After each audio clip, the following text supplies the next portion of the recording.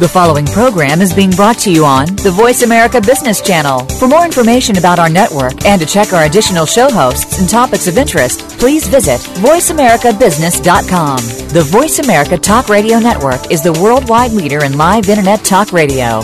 Visit voiceamerica.com. The views and ideas expressed on the following program are strictly those of the host or guests and do not necessarily reflect the views and ideas held by the Voice America Talk Radio Network, its staff, and management.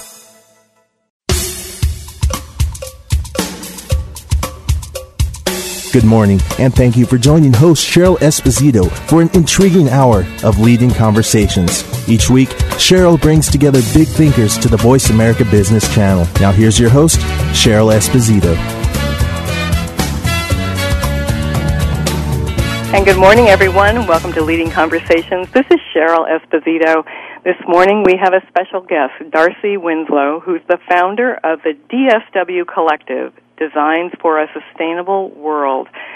Darcy is a pioneer and active practitioner of sustainability frameworks. She's had a long-time career at Nike Corporation, which is an interesting story in itself, and I hope to get into that a little bit, Darcy. Well, welcome to the show today. Thank you very much, Cheryl. It's great to have you here. And to finally meet you, even if it is over the airwaves, through our common friend and guide, John Milton. Yeah, oh, aren't we lucky? So, Darcy, where are you today? I am in sunny Portland, Oregon. It truly is sunny out here, not a cloud in the sky, and snow on the mountains off in the distance. Oh, nice. Very nice. Well, it's I'm in San Francisco, and it is equally sunny. I think the West Coast is having a bit of a reprieve from some of the recent storms. And, boy, there's nothing like the West Coast when the blue skies and sun is shining, huh? It is. There's not another place I'd rather live. Well, and place matters to you. I know that you have spent a lot of time as an athlete and connected to the outdoors. And so my guess is living in the Northwest is very important to you. Is that right? It is. There are so many different environments that are accessible and available to us every day, and I would say if you're a fair weather athlete, this may not be the place for you. So you have to like to run in the rain, is that it? Oh, I will run in anything. I won't bike in anything, but adversity in the weather just adds another element to the experience of whatever it is you're doing. That's great. Well, now, you are, from what I've heard and what I read, you're a lifetime athlete. You started pretty young into athletics, is that right? I did. I started dancing when I was 3 years old, and that in some ways didn't stick, but it did come around later in life. We can talk about that, but I started swimming when I was 5 years old and was a competitive swimmer up until about 17, at which time I started coaching Amateur Athletics Union, or USS Swimming, and that has always been a lifelong sport. But several years ago, I won't say how many, I made a commitment to try a new sport every year, and that was in part to challenge myself physically and also mentally. And so right now I'm just one sport behind my age and looking for that new sport this year. I've never heard anybody quite say it that way. One sport behind your age. Okay, well, you've been pretty busy. Yeah, and then also from another perspective is opportunities arise all the time to go do something, whether it's, to climb Mount Hood or to go run a marathon or whatever it might be. So my other personal mantra is always to stay in good enough shape that I never have to turn down a really cool opportunity. Oh, that's great. That's really a great goal to have. Now, Darcy, you spent many years, I guess your background as an athlete took you into a field called, is it biomechanical research? That's right. and exercise physiology, and so that's about how the body works. And is that what then took you into Nike Corporation? Absolutely. Before Nike, I owned a swim school. I ran a dance company. I coached AAU, USS swimming and gymnastics, and worked at several different health clubs. And it was when I was in Connecticut, and I was the director of a health club out there, the owner agreed to pay my way back to school and to get my master's. He knew I really wanted to do that, and so when my son went to first grade, I did that. And about midway through, we were transferred back to Portland, and during the last year of my master's program, I had the opportunity to get connected with Nike. I actually didn't have any biomechanical experience, and the program didn't offer that. So my graduate advisor contacted Nike to see if they would be willing to put together a graduate-level research methods class on biomechanics, and they did. And out of that, they offered me an internship through which I wrote my thesis, and from that, they hired me on contract to do phase 2 of the research once I graduated, and then phase 3, and then they finally figured out that I wasn't going away, so they decided to hire me. And that was about 22 years ago. Well, one thing that I have heard about Nike is that they really are dedicated to the athlete. And, I think that's interesting because to create products for the end user, organizations do that. But it seems to me that Nike was just a little bit different than most organizations that were just creating products for an end user, because they were really looking at the whole being, the whole person. Have I got that right? Do I understand that right? Yeah, actually, the two founders of Nike, Bill Bowerman and Phil Knight, they were coach and runner and then business partners. And their roots at University of Oregon and with some of the most well-known and early, Olympic athletes, Steve Prefontaine in particular, they created the company by athletes, for athletes, and it was as pure a mission, I think, as you can possibly get. And that culture, it exists today. It is so deeply embedded, and it is a company made up, not exclusively, but of a lot of athletes. It really draws that type of personality because you're of the sport. It always brings a certain competitive nature to it, and Nike is a highly competitive, highly innovative, creative culture, and it is all for the athlete. And the mission statement is actually to bring innovation and inspiration to every athlete in the world. And there's an asterisk behind athlete. And Bill Bowerman, again, one of the founders, said, if you have a body, you're an athlete. Well, that's good. That means I'm an athlete, too. Goody. That's right. We call ourselves athletes with a small a. That's very cool. Well, now your role, your many roles in that organization took you to not only different parts of the company, but at different levels of leadership. If you were to describe some of your learnings as a leader, in terms of what it takes to be a leader, what would you say? Boy, that's a big question. From a few different perspectives, certainly the culture within Nike, and also entering into the business through the footwear business, it was very heavily male-dominated. Yeah. And my third role at Nike, I became a product developer in the footwear division. And at that time, I was the only female in that role, both at our headquarters and also in any of our liaison offices in Asia, where we actually would commercialize and create the product. And that was really the first time when I had to deal with the gender bias, the gender barrier. and how to establish myself as a leader without losing my sense of self, and establishing respect and confidence in the work that I was doing, even though I was the only female.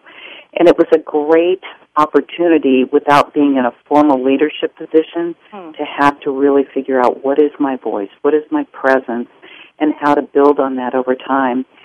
So I guess to answer your question is, as a leader, and I think you can be a leader no matter where you are in the organization, always be true to yourself and to never lose your sense of self.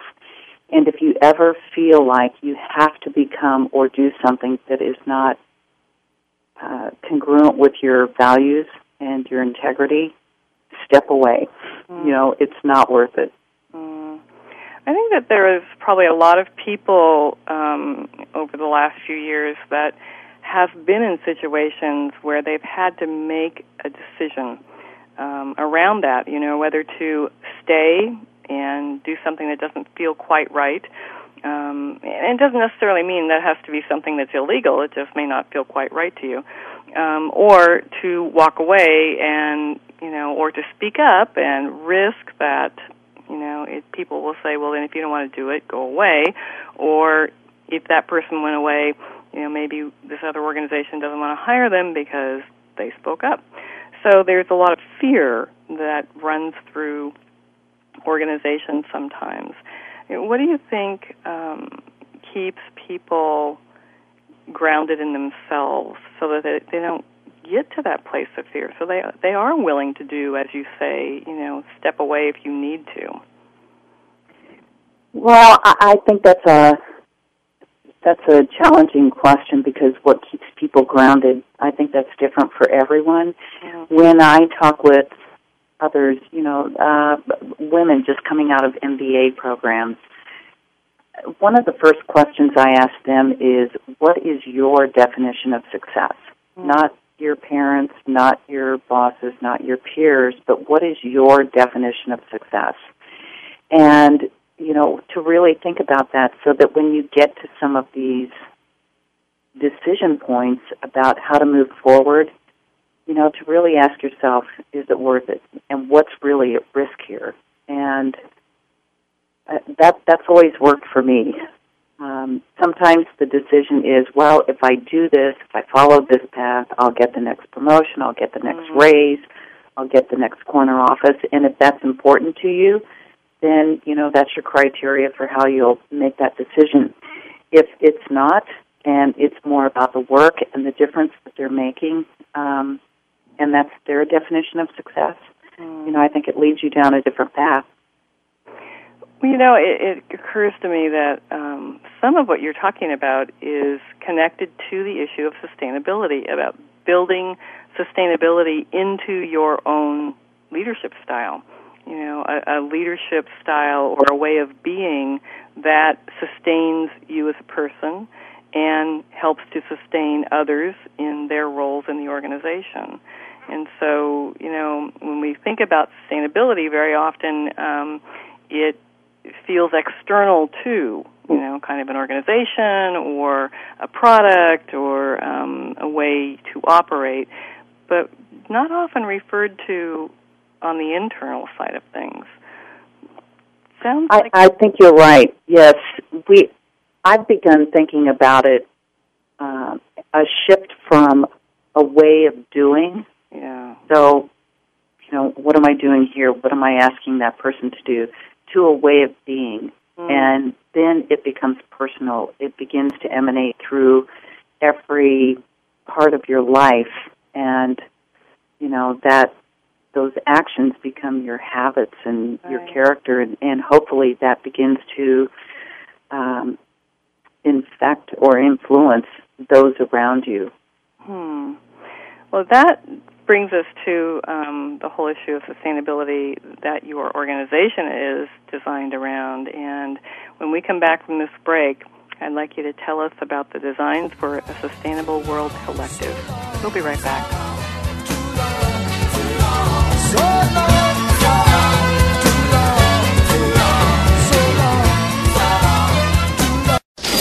From the stock market floor to your laptop, we are Voice America Business. Leadership is not static. It evolves as you do. At Alexa Consulting, we work with CEOs, senior leaders, and leaders in transition who want to make a difference. Leaders who believe that good business is good for people, good for the world, and knows that conscious actions can have global impact. Are you ready to take your leadership to the next level? If you are, then visit our website at www.alexaconsulting.com. That's www.alexaconsulting.com. Alexa Consulting, developing leaders worldwide. More and more business people recognize the importance of spirituality in their work. How do busy professionals discover what rings true for them? Embracing the Journey with Karen Humphrey-Salek explores what it means to be spiritually fulfilled in business and how to integrate spiritual direction into a career. Expert guests, authors, and inspiring speakers join Karen every week to discuss such issues as honesty, compassion, generosity, ethics, and integrity in the workplace. Take a positive step forward to greater life balance. Tune into Embracing the Journey with Karen Humphrey-Salek, broadcasting every Friday at 9 a.m. Pacific Time on the Voice America Business Channel, the bottom line in business talk.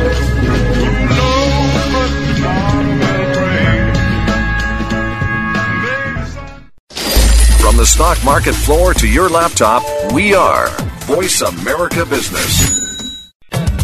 We appreciate you joining our leading conversations today. Now back to your host, Cheryl.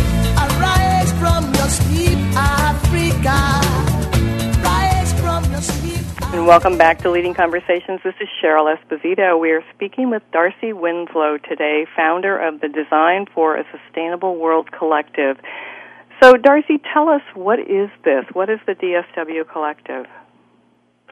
Well, it is my own version of working for a better future.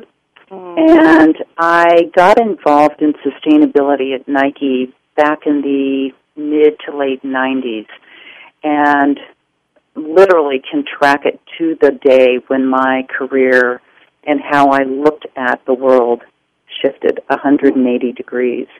Tell us. And yes, so this has been something that I've thought about for a long time, and actually my first sacred passage with John Milton, which was just a little over 3 years ago, was the first inkling of this idea. And well, now explain to people what a sacred passage is, because not everybody knows. Yes.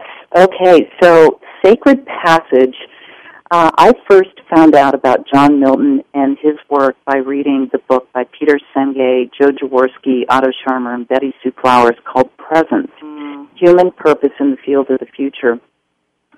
And in the book, Joe Jaworski talked about, and it begins on page 55, I've gone back and read it so many times, he talked about his experience with John Milton on a beach in Baja. Yeah. And I read this, and I called Peter, and I said, Peter, I have to get in touch with John. How do I do this? So one thing led to another, and I got in touch with John and immediately signed up for a sacred passage, which in a very short description, it's a 12-day experience with John Milton as the leader, and we had 10 others in our group. And for the first 3 days, he prepares you to go out on solo by teaching you practices of Tai Chi and Qigong, Native American principles, and different types of meditation. And he does so through stories and through actual practices. And then for 7 days, you go on solo. And during that time, you're really alone. And with, but no music, no journals, no books. I fasted for 5 days. And by virtue of being in Baja in February, it was 80 degrees, and you very rarely needed clothes, much less shoes or anything. And it's a powerful lesson in what is important, what is noise, and sitting and reflecting and understanding, for me, finding what my path, what my journey was in the world. And so that led to a very active kind of winding down of my career at Nike such that I could step away and start this business. And it is based on all the frameworks and practices and experiences that I've had and have learned, and the networks that I've been involved with over the past 12, 13 years around sustainability, and to really activate that in a circle much broader than Nike. So that's John Milton and Designs for a Sustainable World in one. So it really was, the concept for this collective was born out of your desire to make a contribution in this arena, in the world. Absolutely. Nike has come so far from where we were back in the mid-'90s, and it's an amazing journey. When I look back, and a handful of us in the early days really started this work in earnest to move well beyond compliance and what that meant, and how companies were looking at environment, safety, and health, which is very important, but it's not the world of sustainability that we were looking at.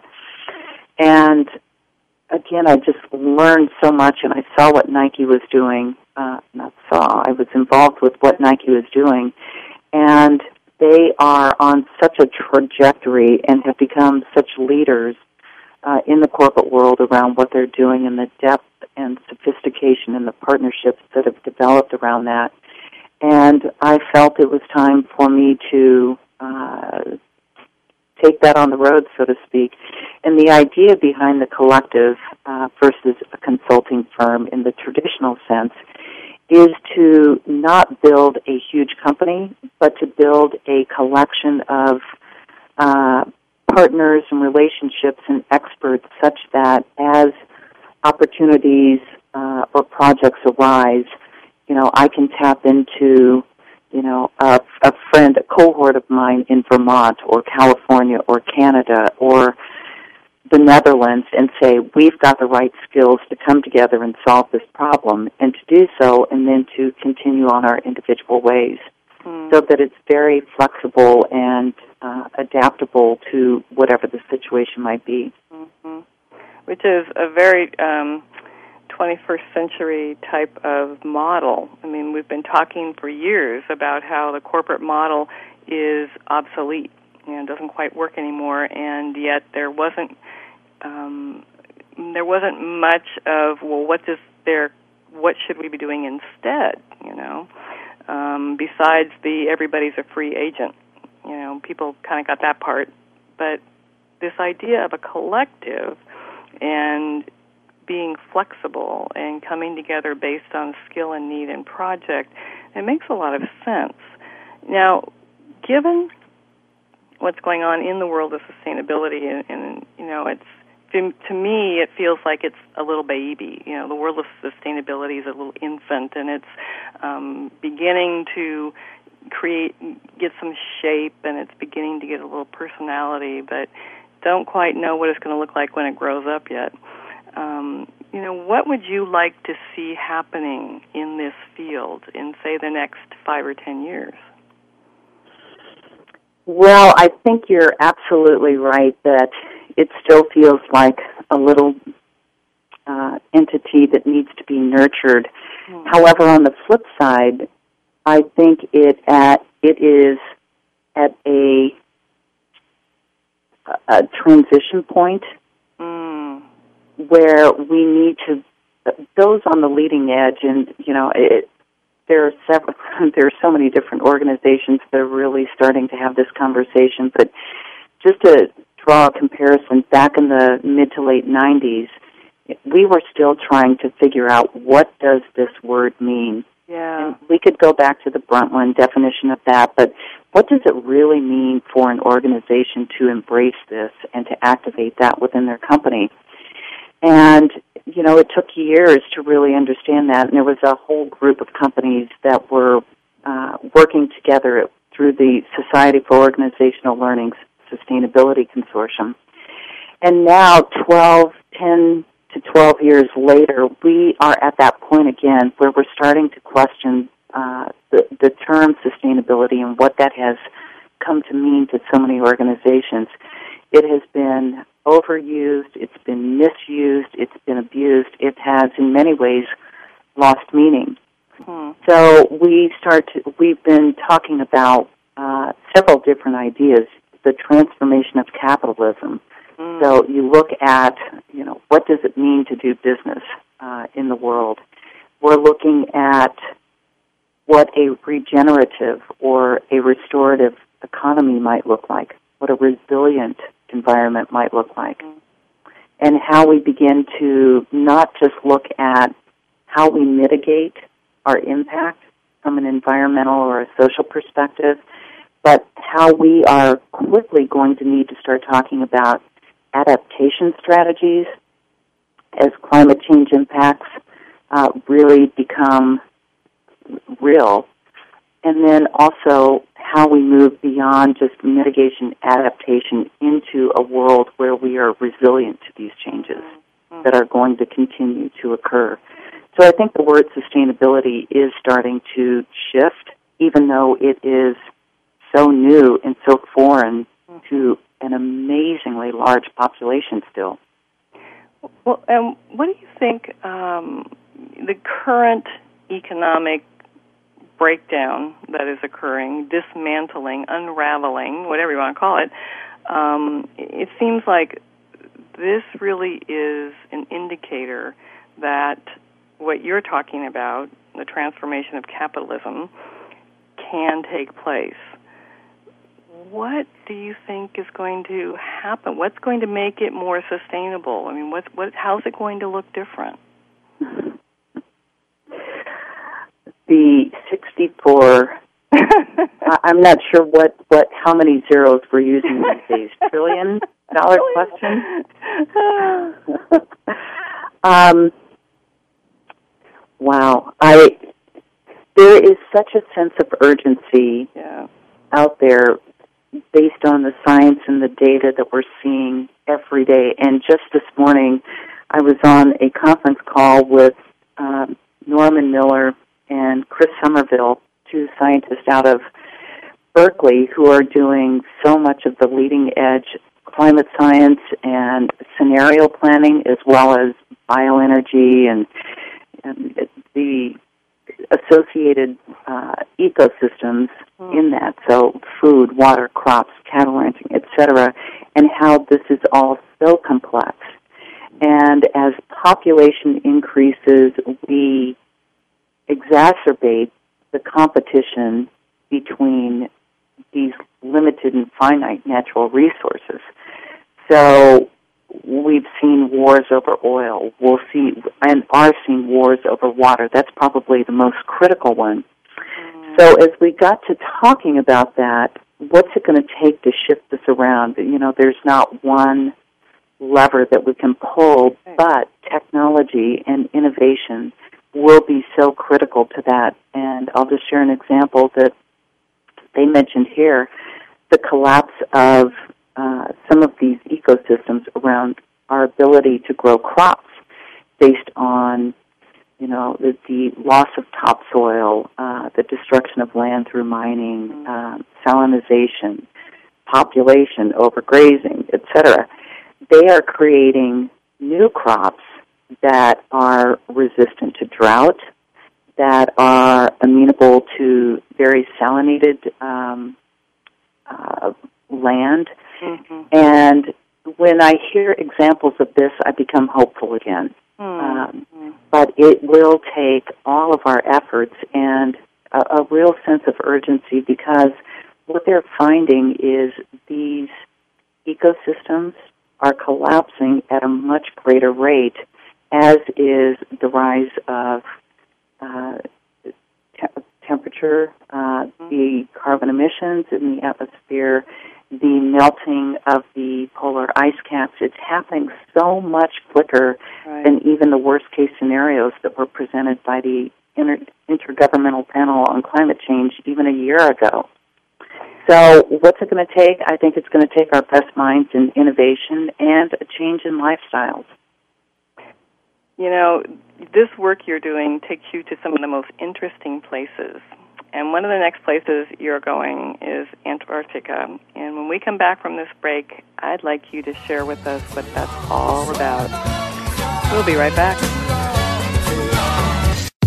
The Internet's only all-business and financial radio network, Voice America Business.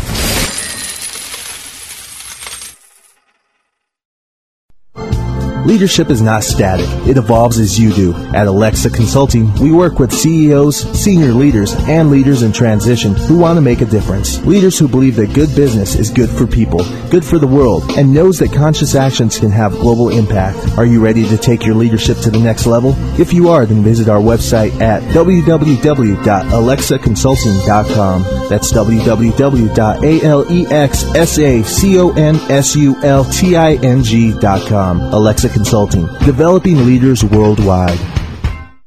Hey, Dad. What? I can't get the ketchup bottle open. Here, let me try. Here you go. Thanks. You don't have to be a hero to be a hero. When you adopt a child from foster care, just being there makes all the difference. To learn more, call 1-888-200-4005. A public service announcement brought to you by Adopt U.S. Kids, the U.S. Department of Health and Human Services, and the Ad Council.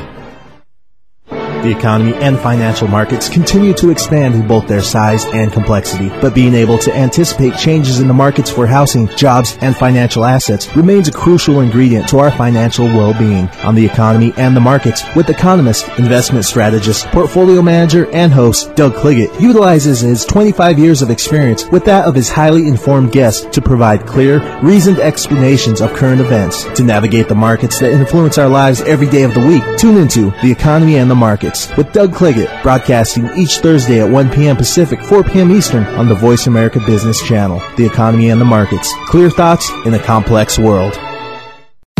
The Internet's only all-business and financial radio network, Voice America Business.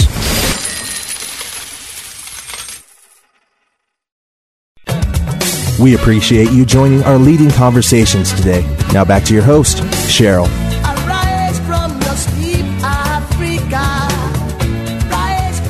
Welcome back to Leading Conversations. We're speaking with Darcy Winslow today.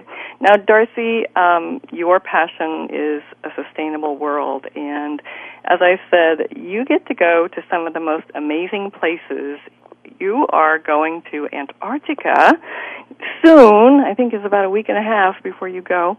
And just when I think about it, I get excited. You must be really excited. Well, it's always been a dream. I have read about Antarctica all my life and never really thought that I would go there. And I think that I actually passed that on to my son. One day when he was 10 years old, out of the blue, he stood up at the dinner table and he said, "I am going to save the last great continent of Antarctica." Whoa. Wow.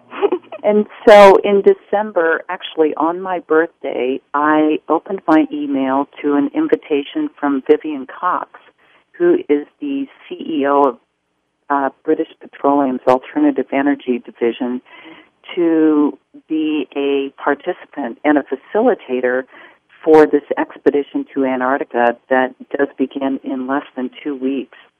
And it was one of those times when I read the email and I literally had to get up and walk away from my computer and just think, did I really just read that? So I'm really excited about certainly the trip, but also the mission of the trip. Mm-hmm. So tell us about that. Well, Vivian and some of the other leaders at BP put together the idea of this expedition not for any particular purpose of BP's business, but rather to find, through a process of applications, 50 global youth leaders from undergraduate, graduate, and PhD programs from around the world who have already activated some level of a network around sustainability, climate change, new technology, science in this area, such that we collectively have an experience, a very visceral and transformative experience around the impacts of climate change and ecosystems and the connectedness of all this and the power of networks, such that when they go back into their network, whether it be the university or geographical or ultimately a corporate setting, that they have the tools, they have the resources, they have the leadership voice and capacity to rapidly accelerate the work in this area or to introduce it for the first time. And there will be approximately 10 people from BP. We'll have about 8 from the academic world. Myself, Peter Senge, and another facilitator, Roger Burton, we will be leading sessions while we're on land in Ushuaia, Argentina for the first day and a half. And then when we're actually on the ship for 2 days going over to the Antarctic Peninsula. And then once we hit the ice, Robert Swan, who was the first person to walk unaided to both poles, will be our polar explorer, along with an organization called 2041 and 2 Degrees C. So it's very much a learning journey. It will be very emergent in terms of we don't even know what we're going to experience yet. Right. But it really is about this is what's happening in the world. This is the connectedness that we need to understand, and this is what we individually and collectively can change in the world. Mm-hmm. Well, and you know, it's not only the expertise or the facts around what's happening with the climate. It's not just what, you know, can actually be seen and measured with the earth and with the atmosphere, etc. But it's more than that. And you touched on that earlier when you talked about in your solo time, your connection, your deep connection to nature really inspired a lot in you. And I think when I think about you taking a group of 50 young people to be that connected to that kind of nature, you know, in the Antarctica, you know, I mean, how could they leave without being profoundly touched? I'm not sure that's possible. Yeah. You know, I think we can all look back at a point in time when everything shifted for us. The questions that we asked, the depth of the inquiry, and the understanding. And I think once you do that, you can never look back. That certainly happened to me April 14th, 1997, when I first met Bill McDonough and Michael Brongard. And it shifted everything for me. At that time, I was running advanced research and development at Nike, and it was the division where we were making investments and doing research and investing in technology and new processes that wouldn't play out into the product, the business, for anywhere from 2 to 10 years. And once I met them, you know, the question I sat with was, do we really understand all the long-term impacts of the investments that we're making today? And the answer was no. So hopefully this will be that type of transformative experience for them that they will never forget, that they'll continue to learn from, because we do plan to have a very robust post-expedition program in place for at least a year. Oh, that's fantastic. Well, I can't wait to hear more about that when you all come back and, you know, keep track of what happens, what evolves, and, you know, what emerges from that. You know, as I'm listening to you talk about when you were touched, when things specifically shifted for you, and I think about you as a leader in a corporation, and that you were empowered to then stand, I call it standing in your leadership. You were empowered to do that, to be that leader with that passion, and to do something with it. You know, you worked for an organization that embraced that. even though it's a huge multinational corporation, it sounds like you were given the opportunity and empowered to do something with that shift in yourself. Is that true? It is. However, it was not that easy. In the early days, I had this epiphany, and also one of my peers at Nike, she and I have grown to have just an incredible relationship, and she came from corporate responsibility. I came from the business, and we came together to work on this, but from two very different perspectives. Mm-hmm. And it was often very combative. Our language and what we were responsible for was very, very different. And so we learned the power of language. We learned the power of partnership. And we learned that no one person, no one organization can do this in isolation.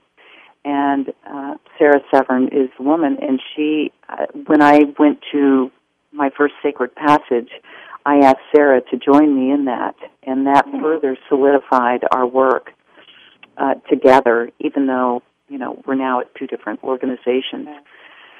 So the early days, it was very difficult, and it's also when I learned the very real difference between being allowed to do something, being supported in doing that work, and then true commitment. Mm-hmm. And in the early days, when I spoke up and said, hey, I think we need to be more deliberate in our efforts around becoming sustainable in our business. Mm-hmm. And if we do, it can't happen through the corporate responsibility group. It's got to happen within the business. We make product, and we deal with athletes. We don't create policies. Yeah. And so that was the first time they said, okay, go figure it out. Mm-hmm. So now I had a job. I had set some 20-year goals. I had no team and no budget. And had to start from there. And so, yes, I was given the opportunity, and it was probably the best thing I'd ever done in my life, is to raise my hand and say, I think this needs to happen, and I have no idea how I'm going to make that happen. Well, and that is commitment. Just like you said, that does demonstrate true commitment. You said, I'm going anyway, and without knowing the outcome. That is something that I think most corporations in general aren't structured for that to happen very much. And I think a lot of people have quieted that part of themselves down, kind of shut that part of themselves down. Why do you think you were willing to raise your hand? I think it's in my DNA, and if I can go back to the example of trying a new sport every year, mm-hmm. It was in part to be comfortable with that unknown. What's it going to feel like to jump out of a plane at 10,000 feet? Mm-hmm. I don't know, but let's go try. Oh, great. And I think that's translated into my life at work as well.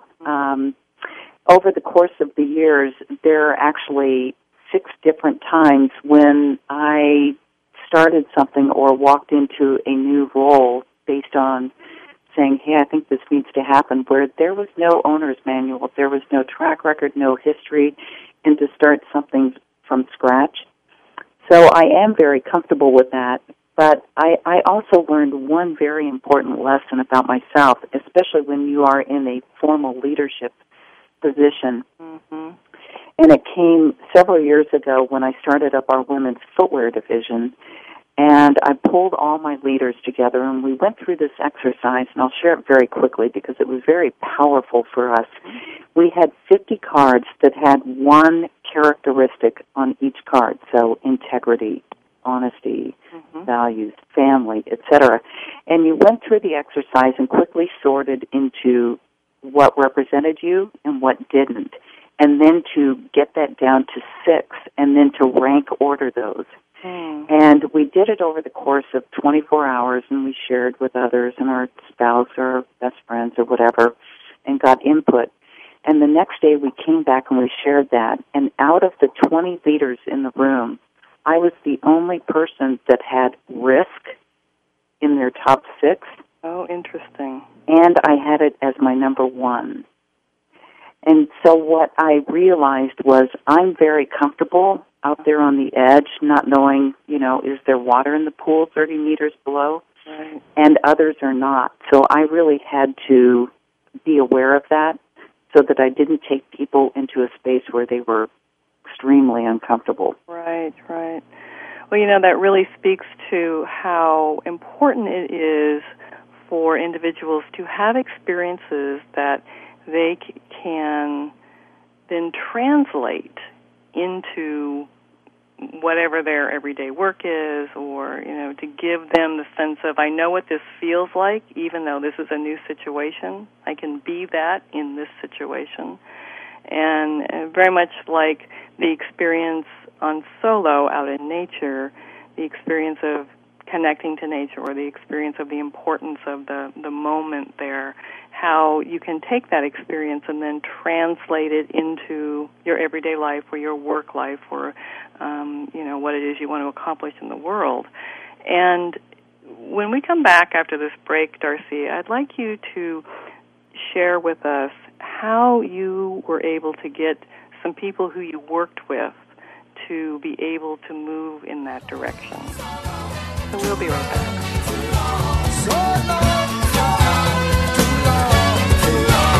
The bottom line in business. Voice America Business.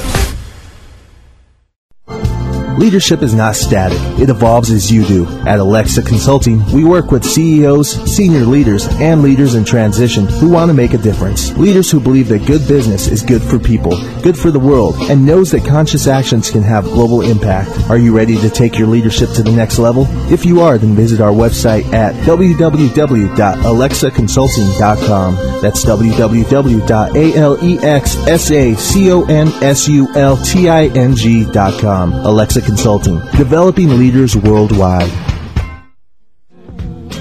Why is Pepsi cooler than Coke? Why are iPods so popular?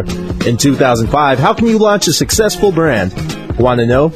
Learn about the fascinating and intriguing world of graphic design and branding on Design Matters with Debbie Millman. Every Friday at 12 Pacific Standard Time, Debbie Millman will provide you with a provocative look into the stimulating world of design as it intersects with contemporary culture. Hear what the experts have to say about creating, maintaining, and launching a brand in today's challenging marketplace. Join us every Friday at 12 Pacific Standard Time for Design Matters with Debbie Millman, right here on the Bottom Line in Business Talk, Voice America Business. The bottom line in business, Voice America Business. We appreciate you joining our leading conversations today. Now back to your host, Cheryl.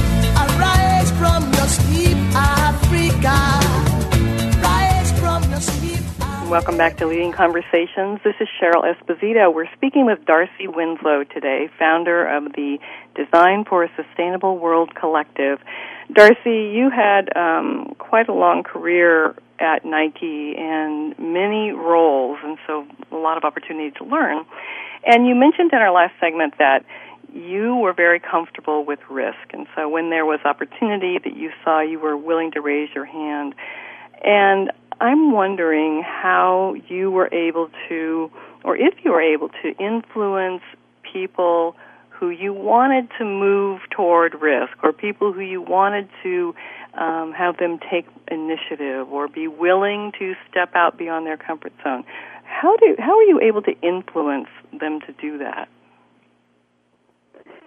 Well, I believe it's situational, but if I can use the example that we've touched on before, just a few minutes ago, when I raised my hand around starting this sustainable business strategies group within the actual business. And they said, yes, great, go do it. But I had no team.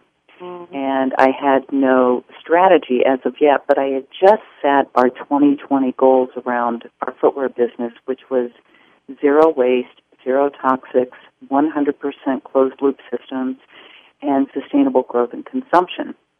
And so it was about that time I read Malcolm Gladwell's book, The Tipping Point.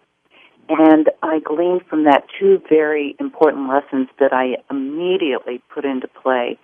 One was I needed connectors, I needed salesmen, and I needed the data mavens. And I was a team of one, and I felt like I was a connector. So I deliberately went out and sought people who I thought were the mavens and the salespeople to round out my small team in the beginning. And that served me very well. The second was how to get enough momentum within the organization such that we could start moving in this new direction. Mm-hmm. And so Malcolm talks about, you generally need about 20% of that organization. So I sat with that and I thought, okay, Nike had at that time about 22 or 23,000 people. So how am I going to get that many people rallied around this, hey, let's go over here? Right. And I just couldn't wrap my head around it. But then I went back to something that Bill McDonough said 2 years prior to this point in time, and he said design is the first signal of human intention. And design and innovation is so critical, and it's so highly revered at Nike. So I thought, well, what if I got 20% of the design community?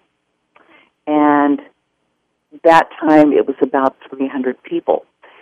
So I went in and identified who I thought, by virtue of working with them, the 20. So thinking about the 20% most influential people that I could get on board, again, going back to design as the first signal of human intention, I identified who I thought were the 20% most influential designers and literally started knocking on their door and asking them, could we talk? And by virtue of the conversation, those who were really interested and understood where I was coming from, what was at stake, what was possible, would almost immediately identify themselves and were on board. Those that were a bit on the fence, I would go back and talk to them again. And there were some that just didn't care. They didn't get it. And I think there are those in every organization. And it was a deliberate decision not to spend more energy on them and to work with those where we could really gain some traction quickly. So you have talked about specific kinds of people that you needed. And you've mentioned before the connectors, the salespeople, and the data mavens. I just love that. Instead of analysts, I'd like to be called a data maven instead of an analyst. That'd be good. But you've mentioned that you were able to identify very quickly what the key components could be, and then you were able to bring them together. When you went out and asked and said, "This is what I'm up to. Do you want to play?" Was it? Did people really jump? Did people say, yeah, I'm in? There were absolutely some who got it because of what they were already doing or the lifestyle that they lived. And we also live in Portland, Oregon, which is, I'm happy to say, the greenest city in the country. Mm-hmm. And so you had this latent urge and need and understanding. And it was really going in there and finding these people, tapping them and saying, hey, now is the time that we can really put this to use. One of the challenges with the design community and what had happened prior to this time is certain parts of the organization would come in and say, you can no longer use this, or you can no longer do that. And that comes across as doors closing. Right. And so what we had to do is flip the language and say, yes, we are closing that door, but look at all these doors over here, and to create new language, new design for environmental principles. And this is when their brains would they would take over and do the rest. So in part, it was language. In part, it was just saying, hey, it's okay to do this now. It's okay to talk about this now. And that's when innovation just breaks wide open. Well, your role there took you into another direction in Nike. And in your last year, you worked with the Nike Foundation. Tell us a little bit about that. We have a few minutes left. Tell us a little bit about that. Well, that also came out of my first Sacred Passage experience, and it was literally the fifth day sitting on the beach, fifth day of my solo, and it came to me that I needed to get re-engaged in the work of sustainability, not as a sideline to running our global women's business, but that was my path. And so as I thought about that, I realized that one of the areas of sustainability, the social equity or social justice dimension, that I was not as deeply involved in and understood as well as I thought I should if I was going to launch on my own. So I came back from my sabbatical, from my Sacred Passage experience, and went to the president of Nike at that time and said, I think it's time for me to hand over the baton. Somebody else needs to run the women's business, and I would like to get involved in some foundation work for a little bit. And Nike had just started the Nike Foundation, which is focused on adolescent girls and young women in the least developed countries in the world and looking at the causes and conditions of abject poverty and the cycle that they just cannot break out of. And so the president said, okay, but what do you want to do with this? And I said, it would be great to work in the Nike Foundation, but if we can't make that work, I understand, but I know what I need to go do. And so we made that happen, and the last year I did spend in the foundation, and during that time I was responsible for managing the process and the research organizations to create what became the Girls Count report, which is the first and seminal piece of research on the status of adolescent girls and young women. And in writing that, with the three research organizations wrote it, we came up with a list of recommendations that global leaders needed to take. And so we presented the work at Davos at the World Economic Forum in January of 2008, and it was extremely well received and started another body of work where we brought it into the population in general and made it accessible and viral, and to allow people to understand how they can make a difference in that population. But for me, one of my goals was to find out who the players were, what the issues were, and where the networks were connected back into the world of business and environment. And what I found was more disconnects and less opportunities to create these connections. Because again, as Dana Meadows says in Limits to Growth, is everything in the world is connected to everything else. And that 1 year in the foundation really put an exclamation mark on that. Well, what you're talking about is about making it practical, how people can connect this to their real life. What can they do to make a difference? And that could be a whole other show. You're an inspiration, Darcy, because you have demonstrated how much can be accomplished when one is willing to pay attention, raise their hand, say, I'm connected to who I am, and I know that I can make a difference. And, that is inspiring in this world today. I know that there's much more we could be talking about, but we've come to the end of the show. So what I'd like to do is ask you to come back. When you come back from Antarctica, let's arrange a time when you can come back to Leading Conversations and share with our listeners how that was, and maybe talk a bit more about some of the work that you're doing and what you're up to. And if people would like to connect and learn more about your work, where can we send them? Well, my website will be going live as soon as I get my edits back to the web designer.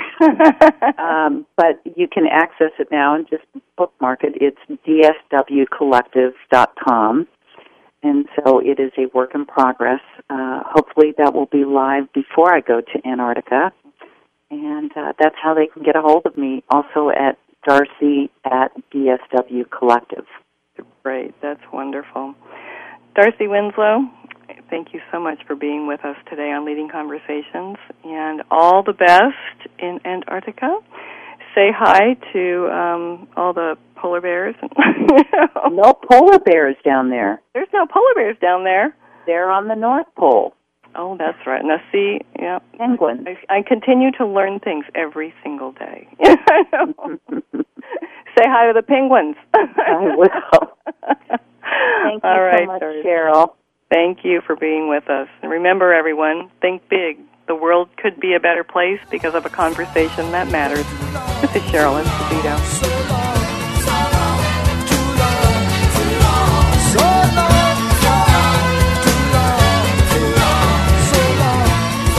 Thank you for spending this hour with Cheryl Esposito and Leading Conversations. You can listen live every Friday at 10 a.m. Pacific Standard Time on the Voice America Business Channel. If you have a question or comment for Cheryl, please email her at leadingconversations@alexaconsulting.com. That's LEADINGCONVERSATIONS at ALEXSACONSULTING.com. See you next week. Thanks again for listening to the preceding program, brought to you on the Voice America Business Channel. For more information about our network and to check out additional show hosts and topics of interest, please visit voiceamericabusiness.com. The Voice America Talk Radio Network is the worldwide leader in live Internet talk radio. Visit voiceamerica.com. The views and ideas expressed on the preceding program are strictly those of the host or guests and do not necessarily reflect the views and ideas held by the Voice America Talk Radio Network, its staff, and management.